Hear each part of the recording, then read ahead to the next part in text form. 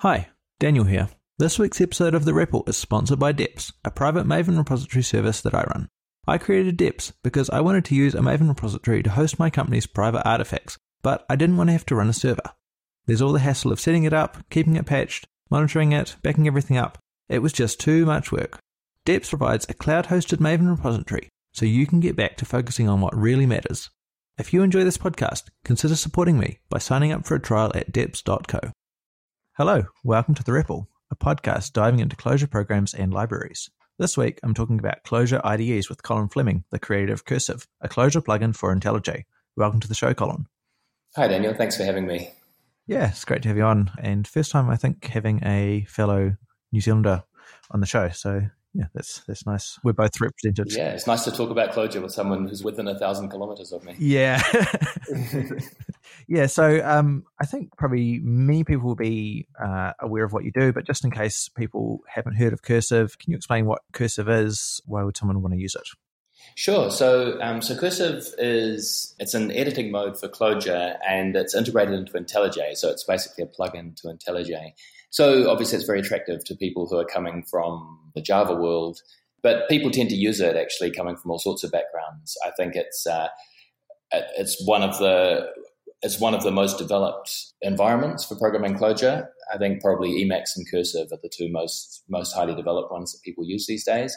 And of the two, IntelliJ is the most familiar to people who aren't already familiar with Emacs. So you get kind of standard key bindings and for cutting and pasting and exiting the application, things like that. It just behaves a bit more like a text edit or notepad or whatever. So for people who are completely new to Clojure, it's often an easier starting point. So people do come to it from all sorts of backgrounds. So currently it is just a plugin for IntelliJ. I actually, for the longest time, I have had plans to make a standalone IDE. So JetBrains actually have the facility to create standalone IDEs from the IntelliJ platform. Unfortunately, the build process for that is fairly inscrutable. It's not very well documented. I think that's getting better. There are more people wanting to do that for various sort of in-house IDEs and things that they're building on the IntelliJ platform. So there is better documentation around that coming soon, hopefully. So at some point, I may be able to relatively easily make a standalone Clojure IDE from Cursive, which would be nice, I think, for a lot of people. I've spoken to a few people in education, for example, where it'd be really nice for students to just be able to download a single thing and get going with Clojure and everything configured. Yeah, that would definitely be a good use case for that. And can you talk a little bit more about what the IntelliJ platform is? Because there's more than one editor from JetBrains. Right. So IntelliJ started out live actually just as a Java refactoring tool, and then it gradually developed into a Java IDE. And the Java IDE is what most people know it for, I think. It's probably JetBrains' largest product and their best known one. But a couple of releases, quite a while ago now, I think in about 2010, 2011, they started refactoring it and splitting it out into two parts. So they split it out essentially into an IDE building platform, more or less. And then the Java integration was built on top of that as a plugin. So they essentially developed a plugin architecture and refactored their Java support to use that API. That's still not 100% done. So the Java support is still kind of blessed in the platform in a number of ways, but it has meant that they can develop a lot more IDEs on top of that. So JetBrains actually have a complete suite of IDEs now. So they have IDEs for Python and Ruby and C++ and PHP and Go, and they have specialized IDEs for working with databases. I mean, they have a really wide range of tools now, and they're all based on the same underlying platform. Android Studio would be the biggest example of an IDE that's not produced by JetBrains. So that's actually produced as a collaboration between JetBrains and Google, mostly at Google. So Android Studio is actually also based on the IntelliJ platform. I think they switched over a couple of years ago from something based on Eclipse. So platforms like Eclipse and NetBeans were more explicitly designed as platforms from the very start, where the IDE just happened to be an implementation of the platform. And in my previous job, actually, I was building an IDE, a visual IDE for credit card transaction processing. And IntelliJ had been available as a platform. We would have used that at the time, but it wasn't. So we just used a kind of Swing library on top of that.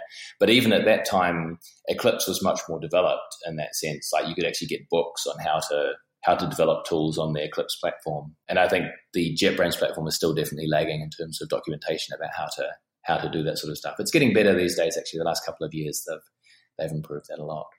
So Cursive is a plugin that sort of is similar, maybe not quite as blessed as the Java one, but sort of in that sort of plugin architecture, but for Clojure instead of Java or Python or Ruby. Exactly, yeah. So the Java one is still pretty special. Cursive uses a lot of the functionality from the Java plugin for all the JVM stuff it needs, the JVM interop, so introspecting classes that are available to the platform and that sort of thing. But yes, that's broadly correct. It's more or less the same as, say, PyCharm, which actually is just a plugin because it was developed later. And then the other one that I use as reference a lot is Kotlin, because that's probably the most complicated plugin available for a JVM language. I guess Kotlin and Groovy are the two, because the Groovy support is actually built in to IntelliJ, and that's made by JetBrains. And Kotlin is also made by JetBrains. But again, Kotlin is quite a different language to Java in a lot of ways. So that support is built in, and I use that as examples of how I should do things quite a lot. But yes, that's broadly correct, right? I mean, essentially, I'm doing the same as the Kotlin plugin development team are doing within JetBrains. And their code is open source, or most of it is, so you can look at it and take from it as you need. Yeah, that's right. So I think a lot of people, so IntelliJ is a commercial product, but a lot of people don't know that they actually have a free and open. Most of the basic Java support is actually free and open source, so it's all Apache licensed, and that's actually completely open source. So all that code of the actual platform is available, and that includes the Groovy plugin, for example, and the Python plugin, because PyCharm is actually part of the IntelliJ code base. And then Kotlin, the Kotlin plugin is also Apache license. In fact, everything around Kotlin is the language itself and all the standard library and the IntelliJ plugin as well. That's all open source as well.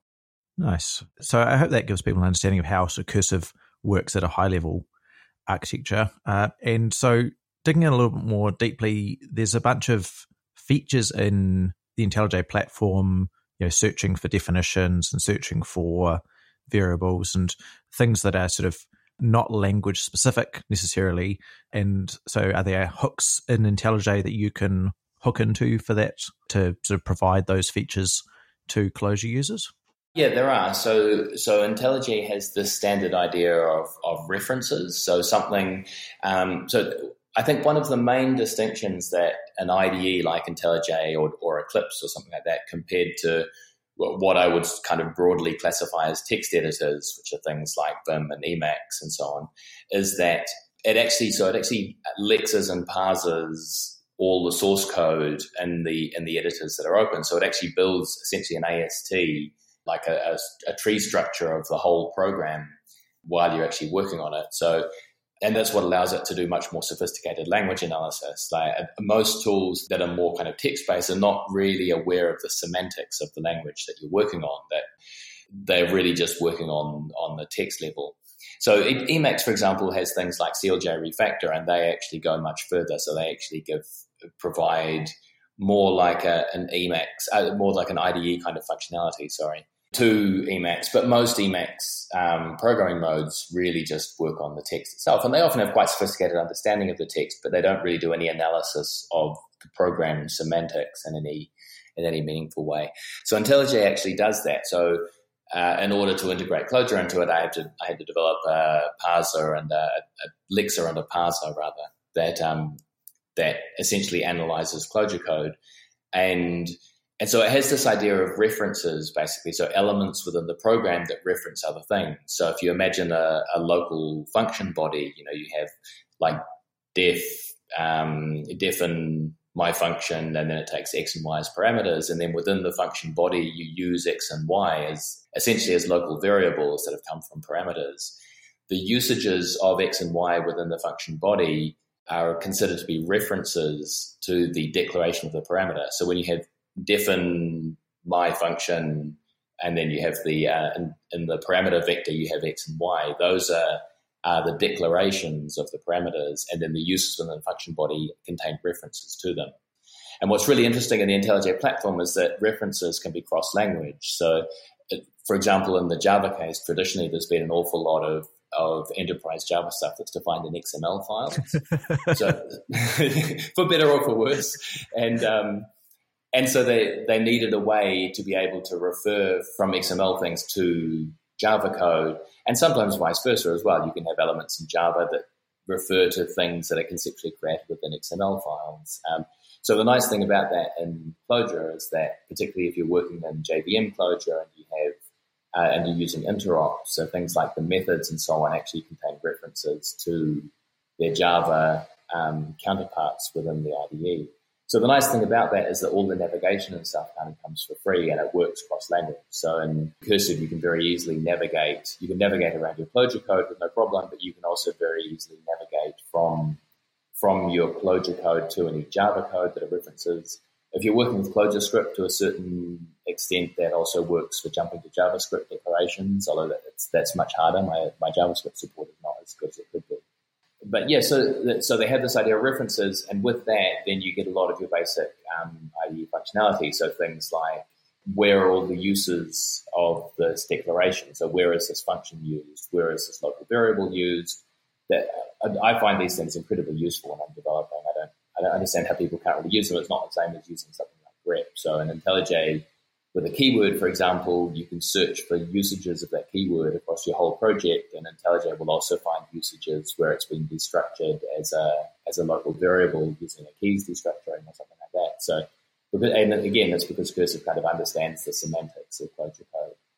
And that's the basis of a lot of interesting things like renaming things, for example. So when you rename something in the editor, you use those references to figure out where all the usages are that you have to rename, where the declaration is. And then the platform contains hooks that I use to work out how each of those uses should be renamed. The other thing I just want to mention for people who may not be sort of deeply steeped in these editors is that the other sort of difference, because you might think, well, I can do a lot of it in Emacs, but the difference is that Cursive does this all offline or without a running REPL. There's no code executing in a running REPL to be able to do all of this. It can do it statically. That's right, yeah. So Cursive primarily works by statically analyzing the source code, and that's just because that's the way IntelliJ works. So I kind of had to do it that way. And there's a certain... So with standard Clojure editors that most people are used to, you're right, you have your application running in the REPL, and then the editor introspects the REPL to get this sort of functionality, but Cursive actually does it by statically analyzing the source code. So most of the basic editor functionality will work without a REPL running.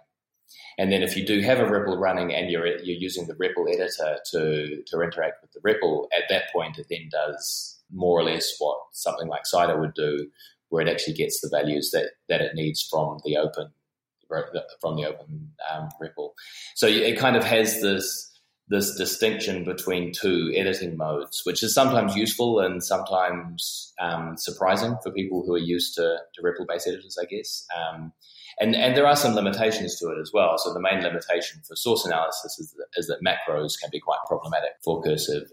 So the problem is that in a language like Java, for example, it's all right there in the source code. So you parse the source code and you know exactly what you're dealing with. You know what your class is called, what the methods are within it, what the methods are called, and its parameters and so on, because it has a very kind of defined structure. What that means is that it's very easy to parse and to analyze because it's all very explicit. Basically, you know, for better or for worse, people complain about Java being extremely verbose and explicit, but Java was explicitly designed as a language to be tooled, and you can definitely tell because it makes a lot of the stuff extremely easy in Java compared to what it is in Clojure, for example. So in Clojure, when I parse it, I end up with essentially what the reader returns, which is more or less a list of or a collection of data structures, so lists and vectors and so on.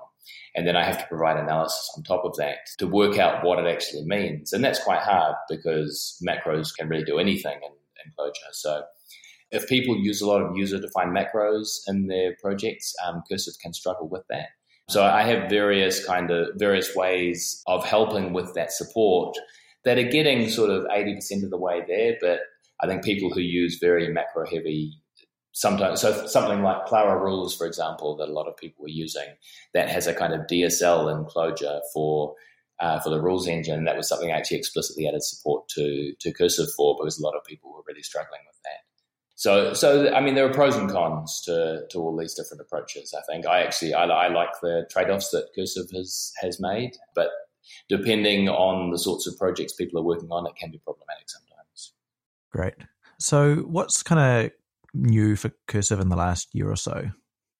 So the two big things that have come out last year, I mean, I'm always working on bug fixes and small changes and so forth, but the two big new features in the last year have been par infer support. So I think you had Sean Lemron on here recently talking about par infer version 3 and smart mode. Yeah. So I integrated that into that was in 1.7, which is the previous version that came out about 6 months ago, I think. And then in the latest release, it's been support for deps.eden, which came out in Clojure 1.9. So just adding support so that people can use deps within Cursive projects. They can import deps projects, and because Cursive has to understand all the dependencies that a project has and where the source folders are and things like that to be able to index it. So the build tool integration can be quite complicated sometimes. So that was the big new feature in the latest release. Right. And so did you, when you came to integrate the deps.eden stuff, which is, I guess, when you're using the IntelliJ platform, feels like you have to be quite explicit about what you mean, and you have to sort of be able to fit it into sort of a certain set of boxes that they give you. Are there any kind of open tickets or issues you found integrating deps.eden? So there are still a few bugs in the dep support, but it's mostly pretty good now. I don't think there's anything show-stopping there anymore. There were a few. Integrating deps was quite interesting actually, because deps has kind of philosophically moved away from the need to name things, and IntelliJ is definitely IntelliJ kind of build integration or library and dependency structure really assumes that you can that everything has a unique name. So when you integrate a deps.eden project, generally if you're just working on a simple deps.eden project that just has a single deps.eden file and it's just a single kind of module, if you like, that will generally integrate fine. But when you start using local root to have chains of dependencies, which really is a lot of the appeal behind deps, that you can easily factor out small bits of code. I've seen it described as kind of micro frameworks. So you can very easily extract out small bits of code and you can refer to them and include them in different places with very little ceremony, which is really nice. I've been very pleasantly surprised by deps. I wasn't, when I first saw the presentation and the rationale, I guess I wasn't quite clear what the problem it was solving was, what the point of it was. But actually using it, there's a very kind of pleasing simplicity to it, which is actually really nice. But part of that is that, so if you use a local root dependency within a deps.eden file referring to another deps.eden, there's no name associated with that. So what Cursive will try and do is it will try and create a module for each of those, basically. So it's a module for your root deps.eden, and then a module, an IntelliJ module in this case, for the dependency. But the problem with that is that I need a name to give that new module, and there's no obvious name to give it because deps has sort of moved away from naming things. So that was quite tricky. What I basically do there at the moment is I just assume that the name of the directory containing the dependency is meaningful enough to be used as the module name, and no one's had a problem with that yet, but sooner or later someone will, and I don't really have a good solution for that at that point. So there is occasionally trickiness integrating things into IntelliJ when new functionality is developed without IDE support in mind, and if people aren't aware of the restrictions, and it can occasionally be problematic. To be fair, it's to IntelliJ's credit that I haven't really had a lot of things that I couldn't develop support for in IntelliJ. So the platform is very flexible, but it can be quite tricky working out how to do that sometimes. Nice. And I assume this is part of it, that you can understand if there's a Git dependency on GitHub, which itself is a deps.eden project, you can sort of traverse those transitive dependencies and understand all of them as well. Deps.eden. Yeah, although to be fair, most of that support just comes from deps itself. So so basically I call out to deps and it does all that resolution. So for a Git dependency, you'll actually download it to a specific directory on your hard drive. And then as far as Cursive's concerned, it's really just another source dependency at that point. Right. So most of that sort of trickiness is actually handled by Deps itself.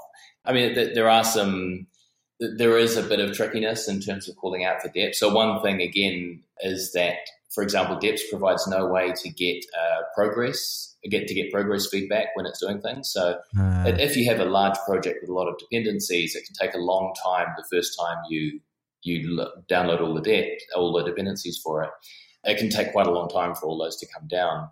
And at the moment, it doesn't provide any way to give feedback to the user about what is actually going on. So it just sort of looks like, Cursive is kind of sitting there and not doing anything for, it can be up to minutes, right? Sometimes for a really big project. So I haven't seen those sorts of really big projects with Deps yet, but I'm sure someone out there is at least planning one, even if they're not doing it yet. But certainly with Leiningen, I mean, I have customers who use, I guess, they have a Leiningen projects of up to sort of 80 or 100 Leiningen modules all in one big conceptual project.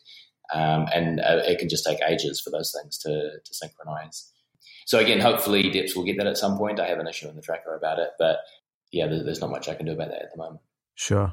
Yeah. And the other thing you mentioned as a big feature was Parinfer v3.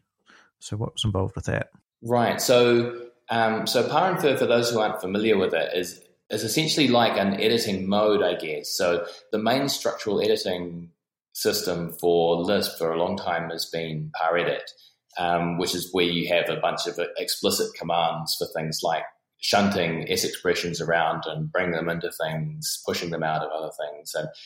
And it's very, very powerful. The problem with it is that it involves a lot of different commands and people have to learn a lot of, it kind of feels like learning to touch type again when you're learning it. There are a lot of commands. You need to know a lot of key bindings because you have to have all those commands very available to you for it to be very useful. So it's one of these things that when you see someone who's really good at it, it's quite amazing, but it takes a very long time to actually get there. So I think particularly for new users, it's not very accessible. And so Parinfer was an attempt to apply some of the principles behind something like Python, I guess, but basically significant indentation. So the idea is that you should be able to infer where the parentheses go based on the indentation of your code, because most people indent their code fairly regularly. So by using that indentation to work out where the parentheses should go, you can actually move the parentheses around automatically as people are editing their code. Initially, in the earlier versions of Parinfer, there were two modes, basically, which were called paren mode and indent mode. And so paren mode would assume that the parentheses were correct and would correct the indentation based on that. And then indent mode would assume that the indentation was correct and would modify the parentheses based on the indentation. So there were two sort of kind of two duals of the same thing, basically. And that was also fairly confusing for users, I think, because it meant they had to understand how Parinfer worked at a fairly kind of deep level. And they had to know when to switch between the two modes to get the effects that they wanted. And I always felt like there should be some kind of hybrid mode in there. So I actually never added support for paren mode while users were editing. I think indent mode was the most generally useful one, but there were times when something like paren mode would have been very useful and it wasn't available to Cursive users. And I'd always planned to go and investigate whether I could do this hybrid mode myself, but in the end I never got around to it. And Sean did that over the course of last year, I think. I can't remember exactly what the time frame was, but it was actually surprisingly difficult to do that. And that's what Parinfer Smart Mode is that came out in the version 3 of Parinfer. So what that basically does is that as you're editing your code, it tries to intelligently move the parentheses around based on the changes that you're actually making to the code. And it works very, very well. There are still some corner cases where it doesn't work. But so I actually use it myself. I'm actually pretty competent with paredit, but I use Parinfer myself all the time now. The nice thing about Parinfer and Cursive is that you can still use the paredit command. So for the times when it makes sense to still use paredit, you can do that. But most of the time, I just let Parinfer do all the work.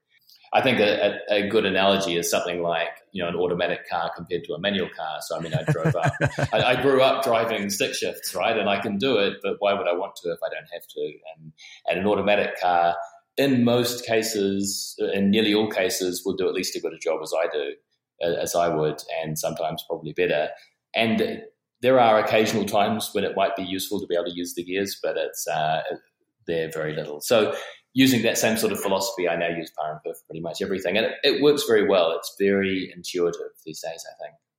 But I think the big problem is that as it becomes more sophisticated, it requires much more knowledge about the changes that the user has made to try to make decisions about how it should do different things. And I think what Sean has been finding is that a lot of editors don't actually provide the level of integration that is actually required to make Power work correctly, the new version of Power. So I don't know what the future of it is in a lot of these editors. I know Visual Studio Code was one that they were trying to.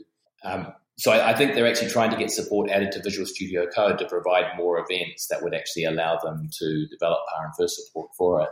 But I don't know what the status of that is now. So integrating the Power Smart Mode into IntelliJ, I would say after the Linegan integration was probably the hardest thing I've ever actually had to do. So I know a lot of Cursive users were kind of wondering why Power support was taking 6 months or whatever, but it was actually extremely difficult to make it work correctly.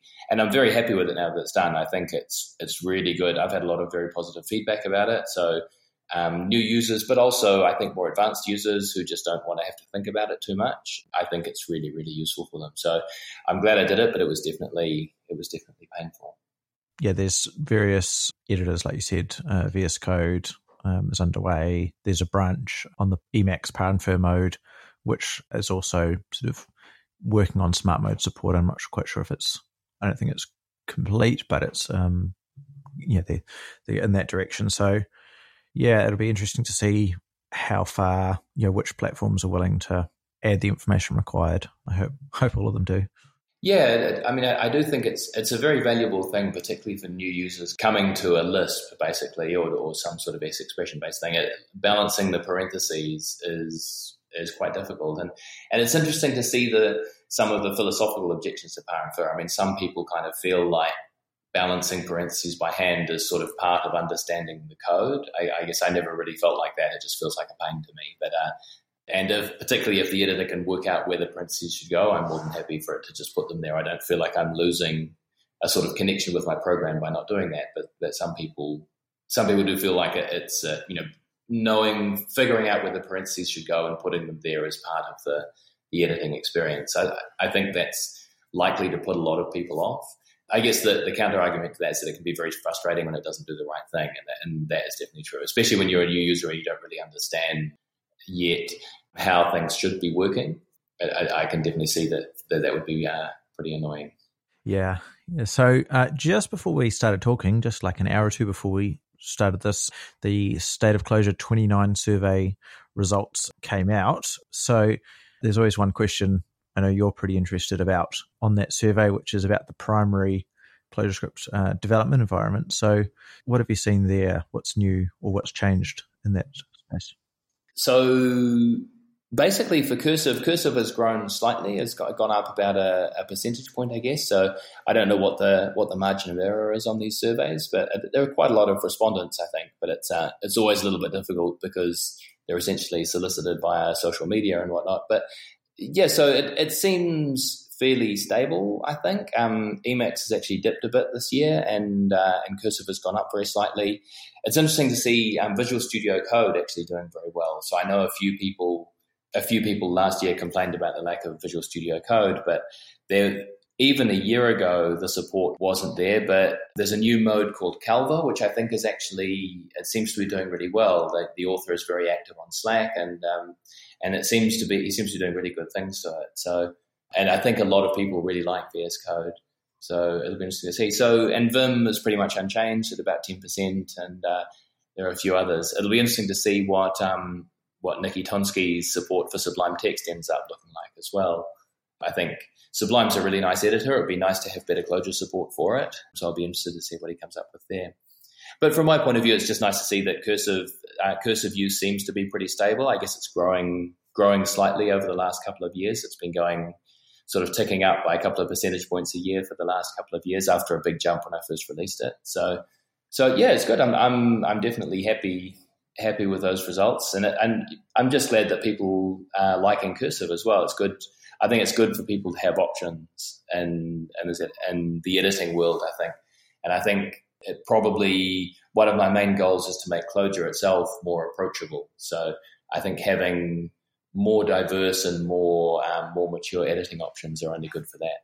Yeah, I agree. So Emacs has got 46%, Cursive's got 30.5%, Vim at about 10%, VS Code, which, as you said, wasn't even on the survey before, is at 6.5%, Atom at 4.5%, and then some others with pretty minimal usage. So, yeah, Emacs, IntelliJ, and Fireplace make up the lion's share of editor usage.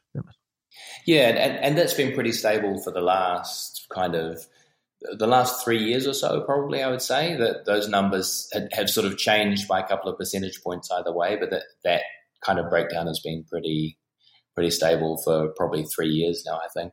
Yeah. And I don't know if we mentioned this explicitly, but Cursive is a commercial product that you sell to companies. And so that means you have a reasonable view of, if you've got, let's say, 30% of people using Clojure are buying a license to Cursive, or at least registering a free license. If they're a student, you have a pretty wide view of what's going on there. So are there any sort of trends in Clojure's adoption, things that you've been surprised by? It's an interesting question, actually, and a few people have asked me about this. Someone asked me about this on Reddit a while ago, because I am one of the few people probably with actual numbers as to the number of people doing it. I think my numbers, and I don't know how useful they are because of the way my licensing works. So essentially I have perpetual licenses. So someone buys a license and then that license is good forever. But you only get a year of updates, and then you can update your license after that for starting at half the original purchase price in order to keep those updates going. So what I don't see is when people stop using Cursive, because I don't have any kind of tracking. I don't have any centralized license management. But my license management or enforcement is pretty much just a big honesty box, really, because as you mentioned, so I actually, you're right, I didn't talk about this at the beginning, and I probably should do it. So Cursive is a commercial product. It is actually, and it's the main, it is my main job. So it's basically what I do at this stage, which is nice that there's enough demand that it actually allows me to do that. I was very unsure whether that would be the case when I started out.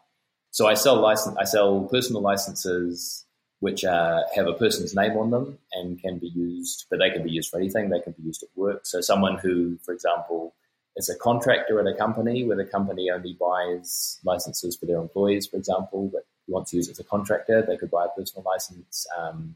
Someone who just wants to support me, or someone like an independent contractor who works for themselves but wants to use it, that's the sort of person who would buy a personal license. And then commercial licenses are purchased by companies, and they have the company's name on them, and they can actually be moved freely between employees as people move between projects and whatnot. And then I also do have a non-commercial license, which can be used for anything that is not commercial development, basically. So, if you're just wanting to learn Clojure and you want to play around with it, you can just get a non-commercial license and do that. If you're doing open source work, that qualifies. If you're a student if you're a student lucky enough to be using Clojure, you're welcome to just get a free license to Cursive to use that as well. Because I'd like Clojure to be more approachable, and I'd like people when they're getting started, which is sort of when they're most vulnerable, I think, to a lot of the sort of trickiness around tooling and stuff that Clojure can suffer from sometimes, so that people have the easiest options available as they're getting started with the language. I think that really helps to make the language more accessible, so I try and do that. So I had the non-commercial license because I wanted to try and it's partly self-promotion, partly selfish self-promotion for Cursive, obviously, as well. But I feel very strongly that I'd like to try and make Clojure more accessible, so it's mostly for that. But as a result, I really have no way of checking whether anyone is actually doing commercial work or not. So I don't have any sort of annoying license management or anything like that where you have to register your license with me and the IDE phones home to make sure it. So I just assume that if you have a license put in there, then that you've paid for it. And if you're doing non-commercial work, if you say you're doing non-commercial work, I just assume that you are, basically, which is quite nice. It means I just sort of relax about a lot of that stuff. So I don't actually have any centralized license management, and I don't really know how many of those licenses are active, how many people are actually using them. So what I have seen is that the Cursive sales over the last couple of years have gone up fairly steadily, not by huge amounts, but reasonably steadily. But what I'm really seeing there is I'm kind of seeing it could just be turnover in the Clojure ecosystem, right? It could be people coming, using Clojure for a while and then leaving. And I would have no way to know that. So I do see in Cursive license sales, I see a sort of gradual growth over time. It's definitely not going crazy, like we're not going to end up with Ruby level adoption at the way we're going at the moment, but it does seem to be kind of gradually expanding. Well, I think the thing that has surprised me most seeing the license sales is how many companies buy a really massive number of licenses. So off the top of my head, I can think of probably a couple, I can think of 4 companies, I think, that have bought like 100 plus licenses. That's a big company with a lot of developers. That's, multiple large development teams, or really a lot of small development teams, all using Clojure. So that's really nice to see. Like there are a lot of companies out there who are very seriously invested in Clojure. And that I think has been the most sort of positive thing that I've seen in license sales. Yeah, that's encouraging that Clojure continues to grow.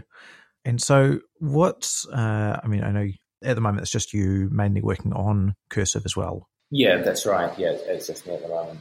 So what kind of stuff have you got planned for the coming year? I know you probably can't commit to things, but... Yeah. So, right, no promises, obviously. But yeah, so there are a bunch of major areas that need a lot of work in Cursive, I think. I mean, Cursive is really far too much work for a single person. By comparison, JetBrains for PyCharm, which is their Python IDE, they have like 15 full-time people to it. So it's they have like 3 or 4 QA people. They have testers and developers and project managers, and it's a totally different ballgame. So I mean, as a result, I do feel bad sometimes. There are a lot of issues that languish much longer than I would like, and so I have a lot of issues in my tracker, and then I also have a huge kind of roadmap, which is mostly in my head at the moment. One thing I would actually really like to do this year is to actually have a proper roadmap laid out. But the big thing I'm going to be working on next is improvements to the REPL support, and in particular, improvements to the ClojureScript REPL. So the ClojureScript REPL story in Cursive is still not great at the moment. So if you want to start a REPL for JVM Clojure, it's pretty much just you set up your project and you press a button and you get a REPL. ClojureScript is still very far from that. Like, you still have to understand how all the tooling works to even get a REPL going. So that's probably the next main thing that I'm keen to fix. And then I would also really like to fix a lot of the refactoring support that people kind of expect to work, particularly if they're used to working in IntelliJ. So things like, when you move files around in the project view, that should refactor the namespaces and adjust all the requires and things like that. There are a lot of refactorings that require rewriting the namespace form, and that's actually really tricky in CLJC. That's really all the edge cases around that is what's holding me back from just finally sort of sitting down and doing that. It can be very, very tricky. And I think, so for example, Cider with CLJ Refactor actually has much more sophisticated support than Cursive for doing that at the moment, but it only supports Clojure itself. It doesn't support ClojureScript and much of CLJC. So that's definitely something I'd like to try and fix in the current year. And one other thing that I've been meaning to do for a while that I would really like to do is I would actually like to have a feature voting system in the IDE itself, because there are a lot of things that I could be working on, and my time is relatively limited in terms of it, just compared to the amount of stuff I have to do. So I've done a few kind of informal Twitter surveys, and I tend to ask people on my mailing list and so on about what they would like to see, and people come to me with requests, but it's not very kind of systematic. So what I would ideally like is within the IDE to have a way in which probably what I'll do is I'll link it to GitHub issues. So GitHub issues that have like a feature request tag that I'll put on there. Those will be available in the IDE, and people can say, I would like these 3 features, and this one's much more important to me than the other one. So I can get some sort of quantifiable feedback from users about what the things I would actually like to see. It's a little bit tricky for me to gather that information at the moment, because I don't require users to have accounts with me. Even to buy licenses, they don't actually have to create an account with me. Philosophically, I try to capture as little data about people as possible, but that actually makes this a little bit tricky. So I'm still trying to figure out how that will work. But ideally, it would be nice for users to be able to say, I'll probably, my vision of it is to kind of have two sections. One where you can say, these are the new features that I would like to see, and these are the ones that are important to me. And also just to be able to vote on general bugs and sort of like, paper cut kind of issues, basically. This thing really annoys me. And hopefully that means that I can dedicate my time to getting the most kind of bang for buck in terms of what people actually want to see in Cursive. Great. Well, I'm a daily Cursive user. I forgot to mention that, but I use it all the time. I really enjoy it. And so I'm looking forward to seeing what you come up with in the next year. Yeah, I think you may be the only person who's filed more issues on my tracker than I have. Yes, possibly. Yeah, and the ClojureScript REPL stuff, especially, I'm very, very much looking forward to that because I've always found that a little bit. Well, in fact, I've never quite managed to get it set up successfully. So yeah, Yes, my dirty secret is that so I actually do use a bit of ClojureScript. The license fulfillment stuff for Cursive is all ClojureScript running in AWS Lambda. So I do some ClojureScript development, and my dirty secret is I don't actually use a REPL myself, just because I can never be bothered actually setting the thing up. So I really need to fix that. Right, that's a pretty bad sign. So. Great. Well, thanks very much for talking, and we'll be looking forward to next release of Cursive. Okay, thanks very much for having me.